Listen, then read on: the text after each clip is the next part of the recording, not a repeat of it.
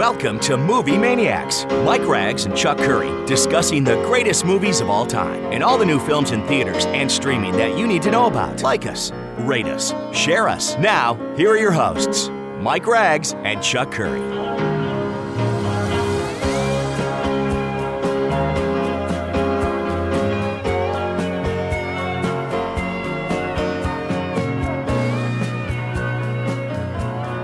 We are back, another edition of Movie Maniacs. Mike Rags and Chuck Curry heading into Memorial Day weekend. Make sure you remember all of those who've served for this country to keep this country a great free United States. I'm Mike Rags. He's Chuck Curry. We've got a lot to do today, including remembering one of the great actors of our generation. Ray Liotta passed away this past week. We're going to look back at his career. A long one and some high notes in there for sure. And Chuck and I both got a chance to see the new Top Gun film Maverick in theaters this weekend. A perfect movie for Memorial Day weekend, I may say. We got some movie news in there. A first look at Indiana Jones and so much more. I'm sure he's chomping at the bit right now. Chuck, how you doing, my friend? I'm doing good, Mike. Ready to go. Crazy weekend. Stranger Things season 4 comes out. You've got Obi-Wan Kenobi on Disney Plus. And you've got a big movie in theaters, too. So lots of big choices for people, whether they want to go to the theaters or not. But we're going to start by imploring people. Chuck and I have not really talked about it, but shared a couple of texts, but imploring people, go to the movies this weekend and see Top Gun Maverick. I called it, Chuck, shockingly terrific. And you and I are moderate fans of the original. We waited 35 years for this reboot quote sequel. And boy, it does not let down. Tom Cruise is terrific in it. Miles Teller, to me, almost steals the picture. He's so good. In reincarnate of Anthony Edwards, he looks just like Goose. But the real thing, and outside of the aerial stunts, and it's impeccably done. The stunt work and the flying is just unbelievable. You can't tell what's real and what's not. But that's not what makes the movie so good. No, it's not. What I was really impressed is the stakes are real in this one. The characters are fully developed. You care about these. It's not a glorified 2-hour recruitment film for the Navy. No, there's a real story here with real results and real heart. And that's why I really love this film. It really takes itself seriously where, all due respect to Tony Scott's original, it's good, but let's face it, there was nothing really at risk ever in this film. And I felt that when Anthony Edwards died, I thought it was almost manipulative. But when things happen in this film, there's real reason, there's real results, and a real good payoff at the end that makes sense. And like I said, the stakes are real in this one, Chuck. You actually know what they're doing and why they're doing it. And I think that adds so many more layers to this film. And I got to tell you, Tom Cruise really brings his A game to this. It's not just him running through an action movie here, Chuck. He's acting to the best of his ability that he's done in a really quite some time. But the relationship between him and Miles Teller and with Jennifer Connelly as well, it really works out. And a nice scene by Val Kilmer in this as well. There's really not much to say bad about the film, Chuck. It's near perfect. And I am shocked. I'm shocked I'm saying it. It's that good. And I really want people to go see it this weekend. Whether you saw the original or not, you're going to enjoy this film. I got to tell you, I agree with everything you said. Good synopsis for sure. Here's what was interesting when I was watching it. It felt to me very similar, even though it's a completely different type film, to The Shootist with John Wayne in 1976, because it's sort of like when I was watching it, and I almost could feel it within Cruise's performance. It was sort of like in his personal life, sort of a reflection of his life and career. Yep. And he's now 59. He's getting a little bit older. He don't look it though. Movie, holy cow. No. But I don't. In your screening, did he introduce it? No, he did not. No. In my screening, he introduced it right before the opening credits, which I thought was actually really cool. But it was watching it. It was extremely, for me, reflective about a lot of different things, and I think this movie comes out at the perfect time, and much to my also, and I would hearken what you said, to my absolute pleasant surprise. I was surprised how well done this was in terms of it felt like I was sitting in a movie theater in the 1980s. Right. Even though the technology's better, right? It's this flawless technology. But what makes this movie work so well is not just the technology. It's the fact that it had layered characters. It said they made a conscious decision that this movie would be tooled like a 1980s movie in terms of you sit down, you watch people, you sort of and start to really enjoy their company, and that takes some time. You can't just quick cut a movie and think you're going to get that result. So there is a little patience to be had, and that patience is extremely well paid off. It's almost similar to I would say with like Stallone did with Rocky Balboa. Yeah, right? very similar to that. Yep. Yeah. So, you start as the movie goes on, you get to know the Maverick character more. You love Tom Cruise. I thought, like you said, I thought his chemistry in Bond with Jennifer Connelly's character was outstanding. It was outstanding. And, it paid tremendous homage, I thought, to Val Kilmer. I thought that was so moving. And I got to tell you, the last 8 minutes of this movie, like I was really choked up. Like I almost like my wife was crying watching the last 8 minutes of this movie. And I tell you, I was really choked up, and I love that experience. That is a feeling I have not had in the movies in a really long time. So I think this movie, and we both highly recommend people seeing it, it is playing now on the biggest theater count of all time, 4,754 screens. Before we went on here, I just turned on Deadline Hollywood Daily, and it is blowing past expectations. Now it's going to do at least $146 million in its first 4 days. It was tracking it between 90 and 120. So already word of mouth is spreading. And I think hopefully this sends a message to Hollywood that we want more than just superhero movies. We want what we had. If they just go back, and I say, if they just go back and recreate a lot of the product diversity of what they did in the 1980s, I think people would really go back to movies. I think what the industry has done, and we talk about this all the time, is they become extremely short-sighted. They're going in the wrong direction. I have no doubt. Like I was sort of like, okay, what are they doing? Where's the model going? But after watching this film, I would say that the industry itself needs to get back to what it was, meaning movies like this. This is the way movies should be made. Yep. Character development, Heart, layered story, payoffs, good star power, emotional power, and it does not have to have Spider-Man in it for people to go back to movie theaters. I think what it shows us too, Chuck, and look, I don't want to romanticize this movie too much, but it does harken back to when you would just go to the movies to leave your troubles at the door, right? Yes. There's no messages inside this movie. There's no statements inside this movie. There's no righteousness inside this movie. It's look, it's 2 hours of pure entertainment. And after what this country has gone through this last week, I think this movie comes along at the perfect time. I do. On I agree. Memorial Day weekend, where you know what? Enough with all the noise that we see day to day. I just want to go away for 2 hours and really have a good time. And that's really what's most important. And that's what the movies of the 80s used to be. Yes. And here's the thing. I just want to let's say, when I remember sitting in the theater watching Rocky Balboa, right? When you watch movies like this and Top Gun with a good character driven payoff, okay? When you're watching it, you don't say in the moment, every single moment, wow, this is great. This is terrific. What happens is, you get hooked. It's a whole new movie. Character. It's a new movie. Yeah. Get hooked on the character.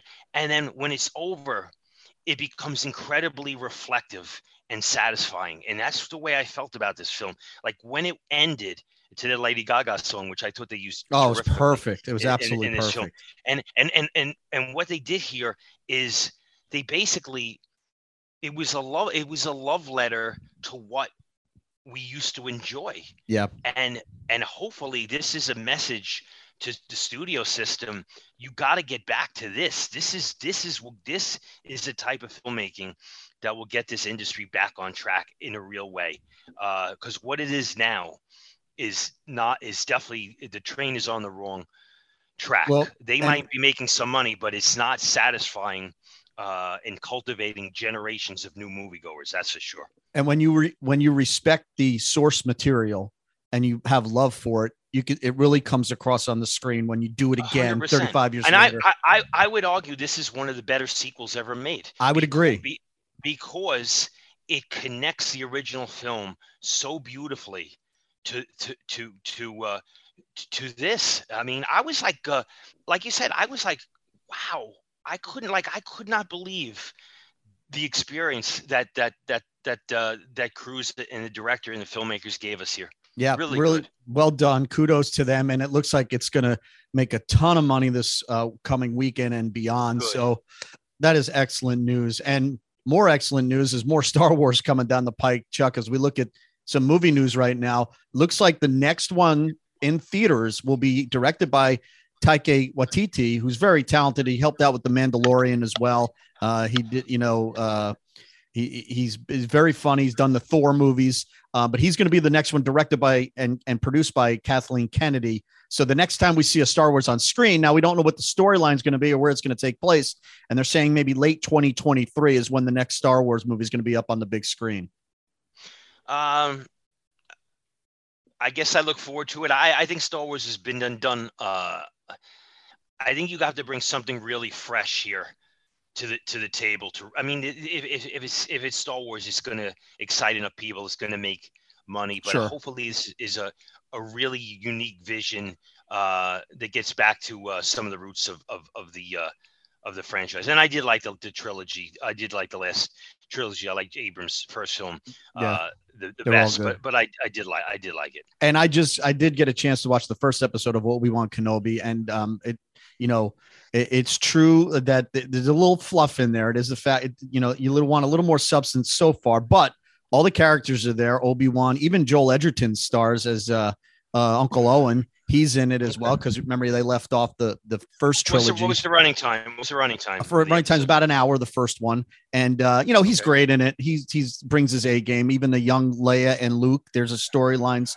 for both of them too. So it's not just Obi-Wan Kenobi, and a couple of new villains. Again, we're not breaking new ground here, but it is you could just tell that they do take love and care, and they want these things to be a little more ambitious than those straight to video stuff that sequels sometimes used to be. Chuck, this is highly produced, and we'll see where it goes. So far so good. I only watched one. There's two up there right now, and my daughter and I are going to dive into Stranger Things this weekend, Chuck, which I'm really excited for, because that's one of the best products that Netflix has ever put out.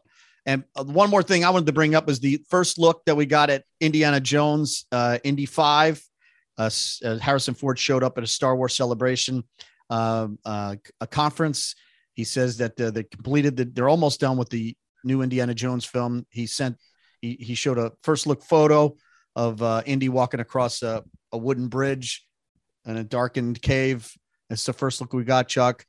I have mixed feelings about this. I really want this to be good, but I don't know. When I first saw that photo, I didn't know what it was, because you sent it to me, right? Yeah. And I said to myself, is that Freddy Krueger? Because it's a far shot, But then I realized, okay, yes, it's Indiana Jones. It juiced me up. I mean, yeah. I look, they're coming out. The producers saying you're going to see something awesome. James Mangold's done an incredible job here. Obviously, they're not going to show any real footage for a while, because it doesn't come out until summer 2023. Hopefully, I don't know the master plan here, how they're going to produce some of the action sequences with Harrison Ford, but I'm assuming the female lead's going to play a lot into that equation. But I hope it's really good. I was reading a lot of buzz. There's still so many people that have such a bitter taste about the last Indiana Jones movie, and I don't know. When that movie screened at Cannes, Crystal Skull, it screened to such good buzz, and it was like 89% positive on Rotten Tomatoes, and I mean, it's not a good film. No. And I've been watching on my 65-inch 4K in my ice cream parlor. I've been putting on the Indiana Jones films, because they're on Paramount Plus. And I still say, just for me, I don't know, Indiana Jones in the Temple of Doom is just my favorite. I love that film. It moves so quick. It's a little darker. The action is nonstop. It has heart. It really has heart. Temple, but. Rewatching Last Crusade, it's a really good film. Obviously, the original's a really good film, but the first three is a great franchise. Yeah, the fourth one really went off the rails when there's aliens in a Indiana Jones movies. You know, George Lucas went a little nuts here. It's in good hands. James Mangold, he's really good. And I did see John Williams is coming back to do the score for it too, which is awesome. Always exciting. And incredible, actually. It really is. Yeah. It really is. Chuck, you got any other movie news? I don't, but I have some this week in movie history. How about we go back to May 25th, 1969, Midnight Cowboy. Remember that film? Opened nationwide. Rated X. In theaters, rated X, Dustin Hoffman, John Voight, very adult-oriented material. But here's the thing.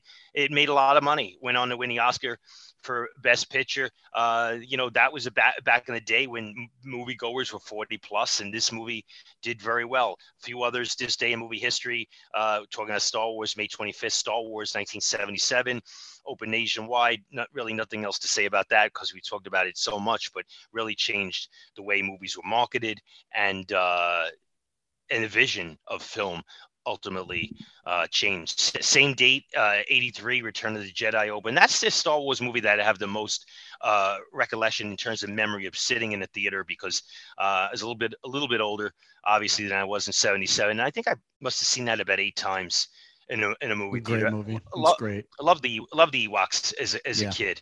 Yeah. Other release dates, May 23rd, 1980, The Shining opened nationwide. I still think it's one of the most unique visionary movies on a big screen.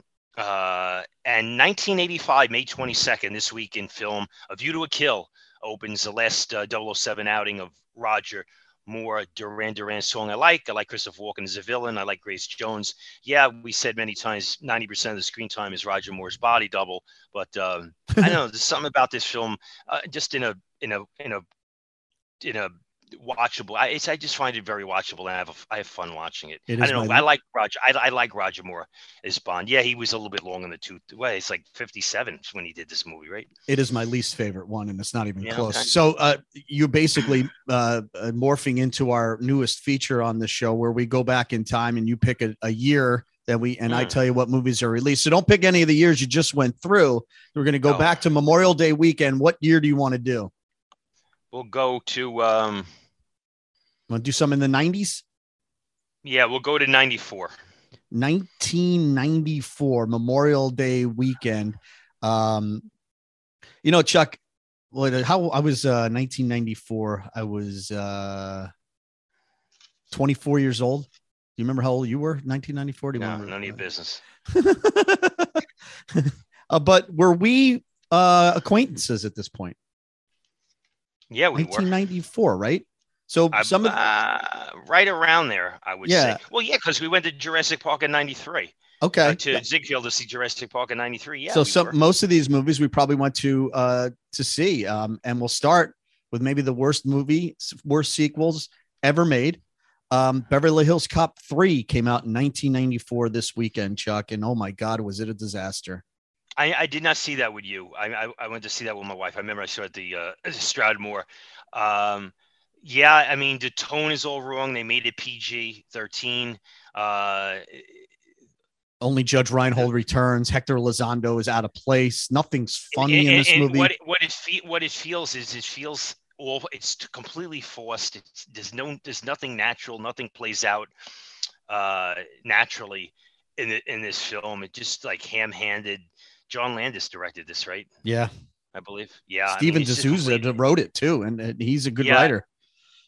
And what was that? Wonder World, like it just over and over. Like how many times? Like how many riffs of that throughout that film? Yeah, it's just botched. And some of the action scenes take place on the Universal tour lot. It's so cheesy. It's bad. Just so cheesy. It's really bad. And also released that date. And it's funny because when we went to see Jurassic Park at the Ziegfeld, I'm sure you remember, much like I do, one of the big trailer teases before the movie was John Goodman yelling "Yabba Dabba Doo," and the place went absolutely nuts. And we went to see the Flintstones. The Flintstones comes out the very next year, and yeah, we went to the Ziegfeld. I mean, there's some laughs in it. There's some good stuff, but it did not sustain its 90-minute running time. No, it felt like after 30 minutes, I've seen enough. And looking back, not a good idea to cast Rosie O'Donnell as Betty Rubble. Probably not the greatest casting job ever done.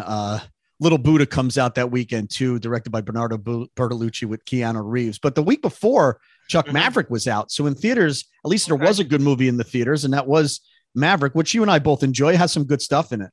Yeah. Mel Gibson, James Garner, Jodie Foster. Yeah. By the way, Jodie Foster is going to be the star of HBO's True Detective. Oh, cool! Great idea. Fourth season. Yeah, star and produce. So she's going to be heavily involved. Yeah, it's really cool. I wanted to ask you, going back to Top Gun Maverick real quick. I wanted to ask you, and I forgot. This movie comes out. If this movie came out on its original date 2 years ago, before COVID, before all this stuff, does it still have the same? Does it still have the same impact? I don't know. Nobody can answer that question. I mean, I think they did the right thing delaying it at least a year. I do. I mean, I think now for different factors, they've caught lightning in a bottle in the best of ways. So it's just good. I tend to think the wear and tear the nation's gone through the last 2 years, might be just the best remedy because it's going to have so much nostalgic value to it to go back and think about. And it does. Yeah, it does. Chuck, before we get to Ray Liotta, let's do our fast five actors or actresses. And you tell me the first movie that pops to mind. We'll go back with two main old horror staples. Vincent Price, Chuck, would have been 111 this weekend. I say Vincent Price. Look, first thing I think of as Vincent Price is the Hawaii episodes of the Brady Bunch and the Thriller video.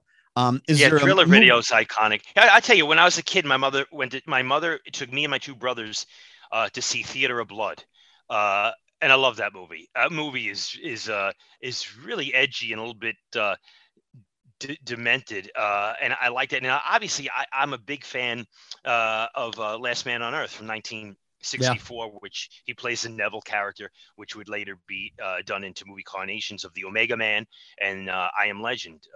Charlton Heston and Will Smith, respectively. But it was an Italian production. It has it's black and white. I watched that at Halloween time all the time. It was on Roku for free, and they put it on Blu-ray in its widescreen format. I've actually screened it a couple times at my theater.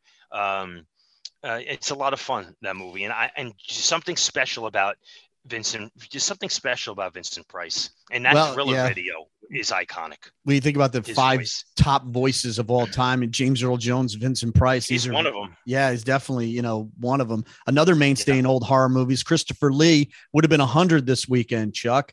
And I know you like his heroic turn in Airport 77, but for me, he's always been a villain in most of his older movies. Well, Man with the Golden Gun, right? Yeah, that's right. He is the Man with the Golden Gun. He was Dracula a couple times as well. And don't forget, here's a guy that lives in both the Lord of the Rings and the Star Wars universe. And people forget that he was in both of those trilogies. Yeah, no, I know. It's interesting, harking back to Airport 77. When I think of his relationship in that movie with his wife, Lee Grant, very unhealthy. And it's disturbing to watch the way she treats him in that film. Yeah. I mean, I don't know, sort of sums up a lot of marriages. We are us, right? Doesn't she yell at him? We are us. She was pretty powerful in that. Yeah. How about Lou Gossett Jr., who turns 86 years old this weekend? First, obviously, it's an officer and a gentleman. Which and let's not forget his big role. His big role in Roots as well. Yeah, I recently watched Iron Eagle, Chuck, just on a whim. They don't hold up. It doesn't hold up at all. And it's amazing that he's in that movie, considering they were never that good in its time. And I can't imagine how they held up anyway. And of course, to me, I do like his turn in Toy Soldiers, a little scene action movie that we both like. I know. I love that movie. He did a lot of those kind of movies. That was actually one of them that did work. Die Hard in a Boarding School. That's Sean right. Astin. And he's partly responsible for Jaws 3D. Let's not forget too, Chuck. He's part of that debacle. He's a big part of it. Paul Bettany is 51 years old this weekend. Chuck, of course, married to Jennifer Connelly. And cool. Most people will remember him as Vision. Is that what you think of when you think of Paul Bettany? Well, I think when you mention Paul Bettany, for most people, you're gonna have to give me some of the movies he's done. Well, obviously, he's in the Iron Man movies as Jarvis. No, right? I know that. But beside the Marvel universe. Beautiful Mind. I liked him a lot. And it has one good. of the concoctions in his brain. He's really good in that. I know a lot of people that like that movie Legion, where he plays a fallen angel. In Priest, he's also in that. More of a character actor, but very recognizable when you see him on screen. He's a good actor, though. But he's very effective especially in, Age of Ultron and all those movies. He's really good in the Marvel universe. Listen, he's a solid actor. Very good. Last but certainly not least, and I just saw her in Death on the Nile, and it's really actually an underrated film if you haven't seen Death on the Nile by Kenneth Branagh. But Annette Bening is 64 years old, Chuck, one of the classiest of all actresses ever on the big screen. She's been nominated 4 times for an Oscar. Obviously, American Beauty, she's fantastic opposite Kevin Spacey in that film. What was that movie she did with Cusick that got great reviews? The Grifters, very good movie. Yeah, good movie. But she's also, I think maybe you'd agree, the love interest in American Beauty, an American President. I want to. That to me, again, like you take a movie like The American President, that's another movie of the way they should make movies now. Those type of movies would get people back into the adult crowd. That was a fantastic. And her chemistry opposite Michael Douglas was pretty awesome. That's a great movie. Yeah, and her chemistry with her husband too, Warren Beatty and Bugsy, was really good too. They would do Love Affair, remember, together as well. And for people who don't know, a footnote: she was originally cast as Selena Kyle, Catwoman in Tim Burton's Batman Returns. Wound up getting pregnant, had to pass on the part before pre-production started, and they went out and hired Michelle Pfeiffer, who became iconic. But she would have been an interesting Catwoman back in the day, no doubt. Was that before or after Sean Young dressed up as Catwoman and with the whip and all that, and tried to get the role? Was she cast before that or after that? I think after. By the way, later on, she is part of the Marvel universe too, Annette Bening. She's Captain Marvel. She's in that. And movie I really liked, and I'm not sure if you saw it, Danny Collins with Al Pacino. It's actually a really sweet little movie where he plays a lounge entertainer staying at a hotel, and she's the concierge there. And that's actually a nice little movie. And he did a lot of crap later on, over the last 10 years or so, but that actually was one that landed for me, Chuck, and I actually enjoyed a lot. So Annette Bening, one of the better actresses out there. All right, Chuck, I was shocked to hear the news earlier this week when we found out that Ray Liotta passed away at 67 years old, and always the worker, right? He was in the Dominican Republic filming his latest movie, and he passes away at the age of 67. It's just a tragic end to a really good, solid career, right, Chuck? I mean, I wouldn't go over the top to say he's great, but he's had. Well, but here's the thing: he was the star of one of the most iconic movies of all time, and that I would say two of the most iconic movies of all time. Yeah, one was a supporting actor, but we'll talk about his career when we get to it. But he's had a good career. He's morphed into a good character actor. You would have thought, obviously after playing Henry Hill in Goodfellas, you would have thought that he would morph into a very solid leading man. But I think in a lot of ways in the industry, they looked at him as a good fit for gangster films. He was one of those. He was one of those actors that reminded me of in the 70s, Chuck, when we would get like Elliot Gould and Donald Sutherland leading a movie, right? It was like not your average traditional leading man. He was that type of actor. He was really great supporting roles. And then when he got the starring gig, it was just awkward seeing him as the star. But yeah, right. And here's the thing. He had, I think, even though most people that knew him said he was a very gentle soul and a great guy, and obviously I believe that, but he had like an explosive intensity to him. Yeah. That I think some casting director said, okay, he's right for this part, but he may not be right for this part. Well, let's go back and look at his career here. Well, Chuck, if we could start it all the way back, and hardcore fans of Ray Liotta might remember, he got his start on Another World. He was in 36 episodes as Joey Perini. Makes a lot of sense. Then he popped up on St. Elsewhere. He had in 1983, he was on an episode, a little TV series called Casablanca. But really, I remember seeing him for the first time in a TV show called Our Family Honor, which was a kind of a cops and gangsters ABC series back in the day. Eli Wallach was the star of it. And then he got Something Wild. And I know a lot of people love this movie with Jeff Daniels and Melanie Griffith. and he plays a raging lunatic in this film, directed by Jonathan Demme. And that's really his breakout performance. And then he started getting some real good roles, including Dominic and Eugene. He opposite of Tom good movie. Hulce, real good movie. What happened to Tom Hulce? Tom Hulce, I don't know. And then it wasn't that much longer in 1989 where he'd get the role. So he didn't have a lot of credits in his background, Chuck, when he got the role of Shoeless Joe Jackson in my second favorite movie of all time. And really? He does Field of Dreams movie. in 89 and Goodfellas in 1990, Chuck.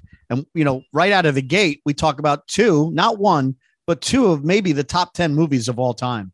Yeah, I agree. I remember him saying in interviews, like he said he's never watched Field of Dreams, which I always find it. I find that so interesting that a movie could be so revered. People love it so much. People talk about it all the time. It's so generational. And you were a big part of it, played a major role, and he's awesome in it. And never had the interest to watch it. I mean, there are listen, acting talent's a little off center. That is a given. But I always found that. Well, some of the high notes of that movie too, he's responsible for, whether it's, telling Burt Lancaster he was good and telling Ray Kinsella, no, it was you the whole time. It wasn't me.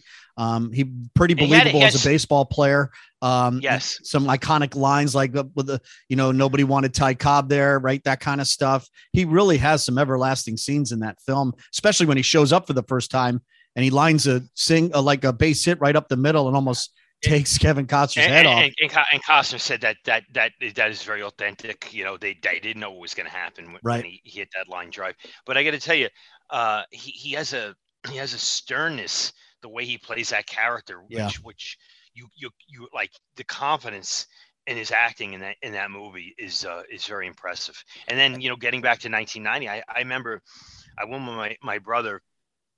I was I think it was opening day actually to see Goodfellas in the afternoon, and when I watched that film, and it's rare because I've talked about this on the show. Like when I watched Die Hard in '88, I realized I was watching a classic when I was watching on the first view, and I don't get that reaction very much. Okay, first viewing, this is a classic. And when I watched Goodfellas, I was like, I knew I was watching a classic because I was so enveloped and so absorbed into this movie. It's a brilliant film. It's one of the movies that when it's on TV, it hooks you from every frame, from the first frame you start watching to when it's over. It's almost like you can't turn your eyes away. And here's Ray Liotta, who doesn't have a ton of credits, and he's acting. He's the lead. He's the star in a Scorsese movie, an iconic movie, opposite Robert De Niro and Joe Pesci. And it's a terrific performance. And he's, you're watching this movie through his eyes, Henry Hill. I mean, it is his movie. He narrates it. And he does an absolutely awesome job. I mean, part of you likes the character, part of you despises the character, especially toward the end, like when he really just goes off the rails with the drugs. Yeah, when he goes off the rail with the drugs, it's hard to watch, but it is an iconic movie, and I would put Goodfellas in, top 100 movies, best movies ever produced. Easily. And white hot performance, no doubt about it. There's just he's charismatic, everything you would need out of the reminded me a lot. But here's what's interesting.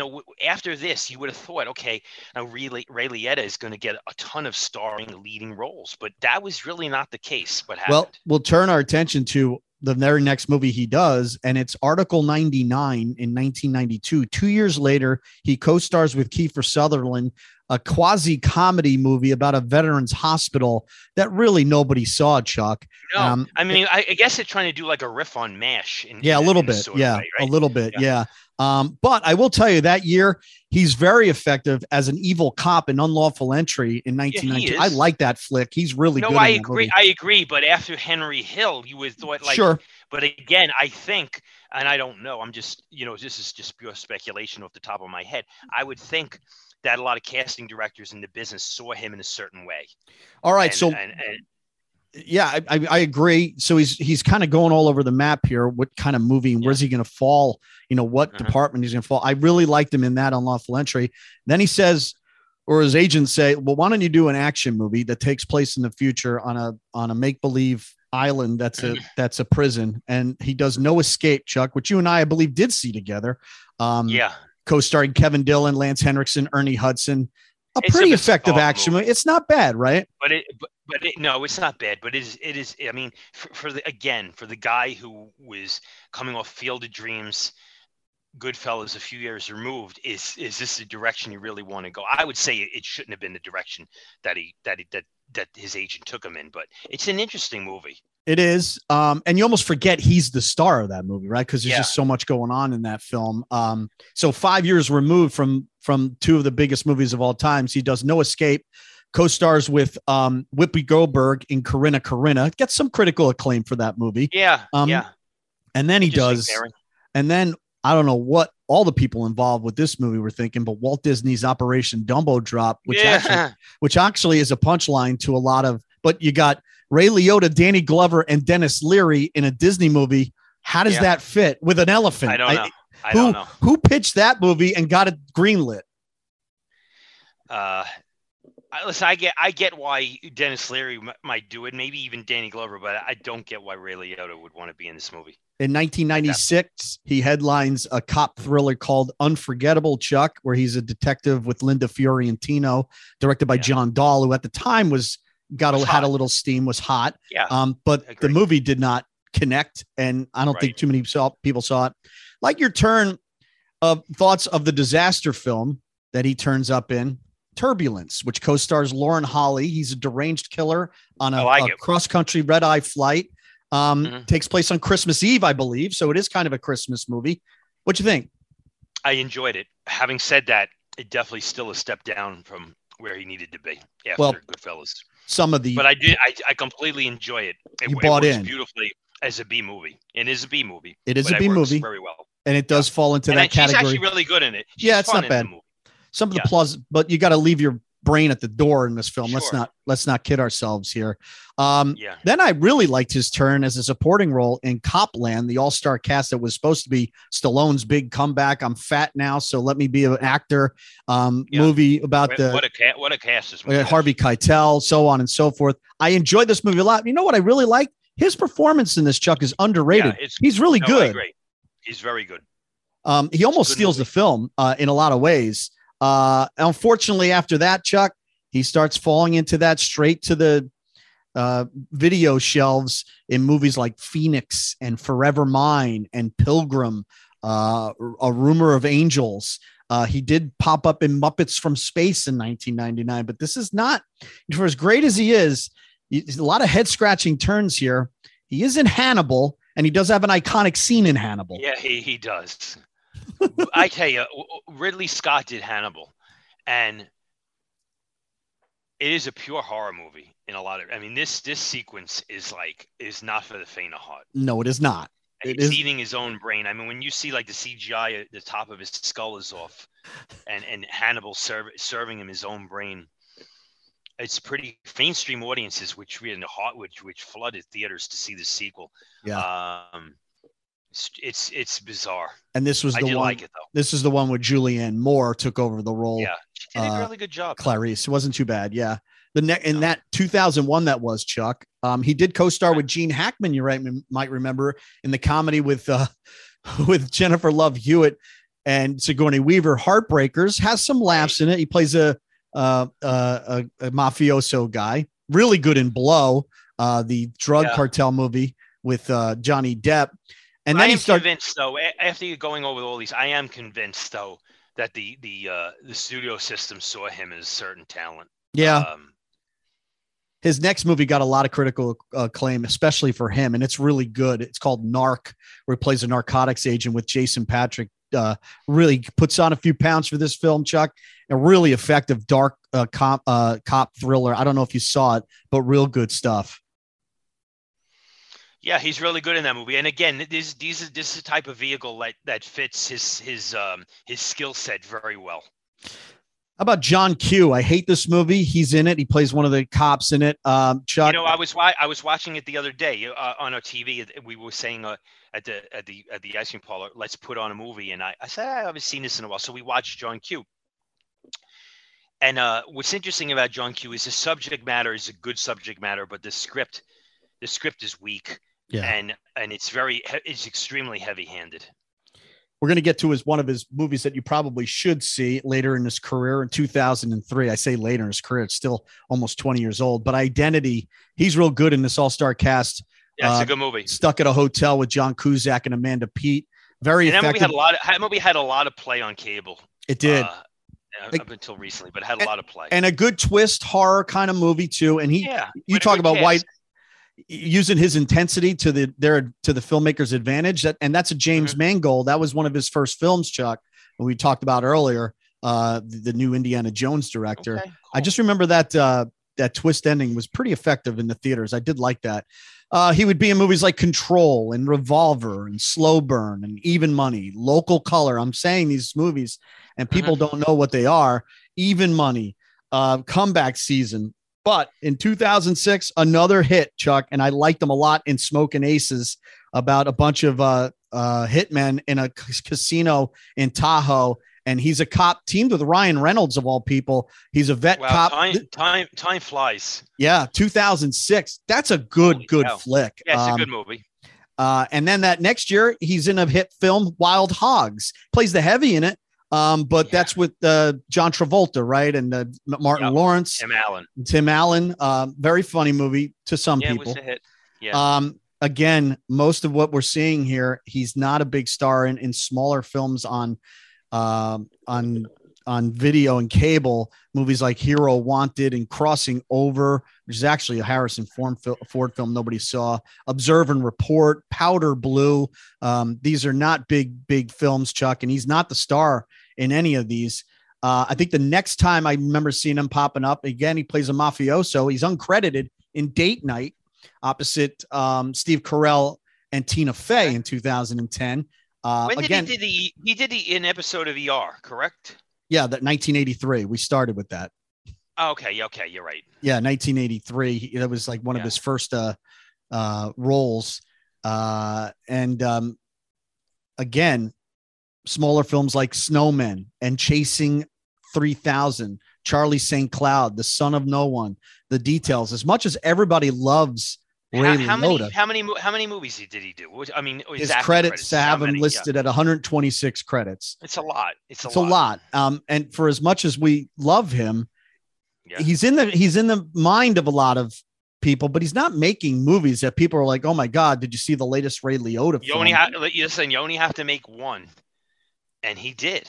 And that was Goodfellas and obviously Field of Dreams. I mean, those movies are so iconic that you get generational respect. And then he got that. Yeah. And again, from 2010 to 2013, he almost used the model of Nick Cage. He's in a lot of films here, Chuck, but a lot of them, I mean, aren't even worth bringing up, like The River Murders and Ticket Out. He's playing a cop in a lot of these things. I will tell you, though, most recently what I loved him in was, I really liked him in Marriage Story a lot, which came out a few years ago. He's got a couple of great scenes as one of the divorce lawyers in that film that stars Scarlett Johansson. Most of the praise went to the two leads in that film, but Laura Dern. But he is so good in Marriage Story, which came out in 2019. I really thought he was going to get an Oscar nomination. It was kind of like the last hurrah for him. I don't know if you saw it or remember seeing it, but he almost steals the film. He's got two great scenes in it as a divorce lawyer. And if you haven't seen it yet, it's tough to watch that film. I have not seen it. I've heard a lot about it, though. Other than that, he pops up in Hubie Halloween on Netflix for Adam Sandler. And he's in, last but not least, I think maybe what he'll most be remembered for is his swan song was in The Many Saints of New York, the prequel to the Sopranos film. Yeah. He plays two roles, actually, twin brothers, the Moltisanti brothers. He's good.